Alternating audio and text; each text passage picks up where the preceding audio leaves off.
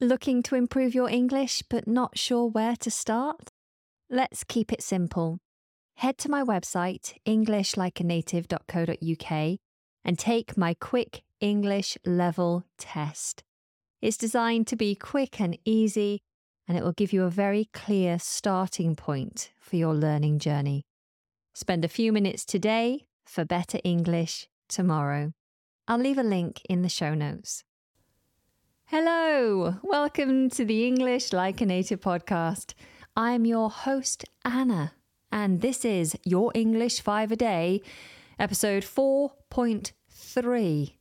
So here we're introducing 5 pieces of vocabulary, or at least deep diving into 5 pieces of vocabulary in order to expand your vocabulary. So today has a bit of a nautical theme. We are heading out to sea and we are starting with the adjective seafaring. Seafaring. So if something is seafaring, then it is connected with travelling by sea. So to move by sea. For example, I've always been a seafaring person. I should have joined the Navy.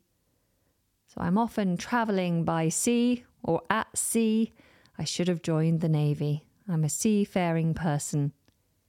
Next on our list is a noun, and it is riptide. Riptide. Riptides are very dangerous. A riptide is a dangerous area of strongly moving water in the sea. It's usually where 2 currents that are moving in different directions, where they meet, where they come together, and it creates this very strong riptide that can be very difficult to get out of. So stay away from riptides. Here's an example sentence. If you're swimming into the sea, don't go beyond the red flag. There's a strong riptide over there.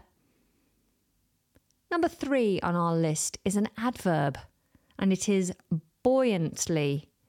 Buoyantly. If something is doing something buoyantly, then it is related to floating or the ability to float. To be buoyant is to be able to float. Here's an example sentence. I love watching birds float buoyantly on the sea when we go out on our boating trips. Number 4 on our list is the verb navigate. To navigate is to direct the way that a boat, plane or car moves across, along or over an area of land or water. So to direct, to find the way, usually using a map. So if you are the designated navigator, then you will usually need some form of map, maybe on your phone, or, like in the olden days, an actual physical paper map in your hand. I do miss those days when you were driving alone and navigating for yourself and you had to pull over every so often to check the map and you had to remember where you were going. I used to write little bullet points of my route so that I could quickly glance at the next thing that I had to look out for. I think we were much more aware of what was happening on the road in front of us back in those days. Okay.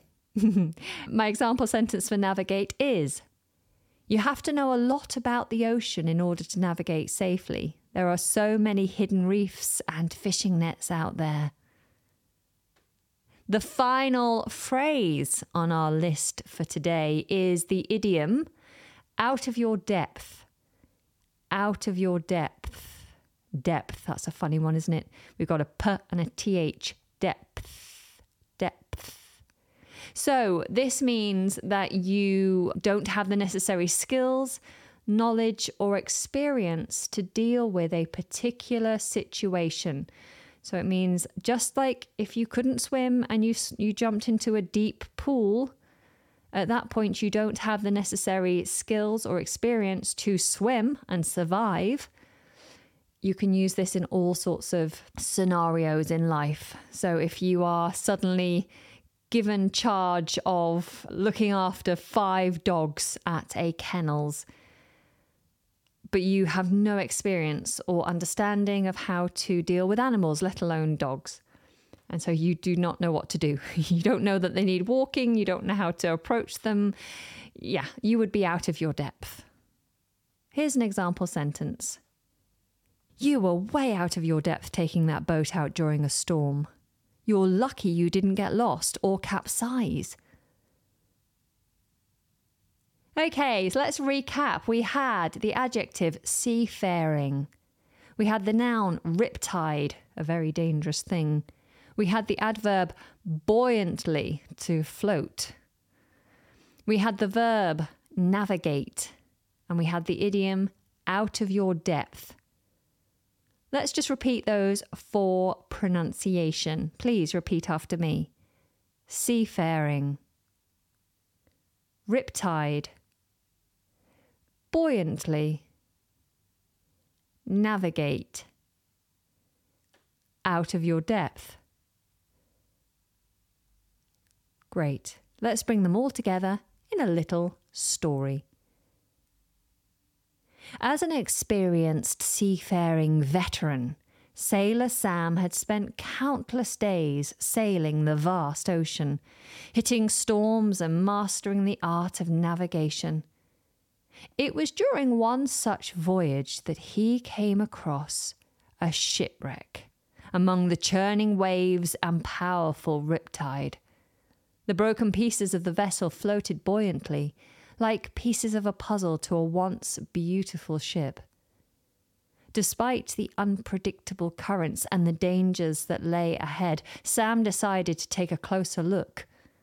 The sailor's experience guided him, allowing him to skillfully navigate through the dangerous waters, though if he were honest and a little less proud, he would admit that he was out of his depth.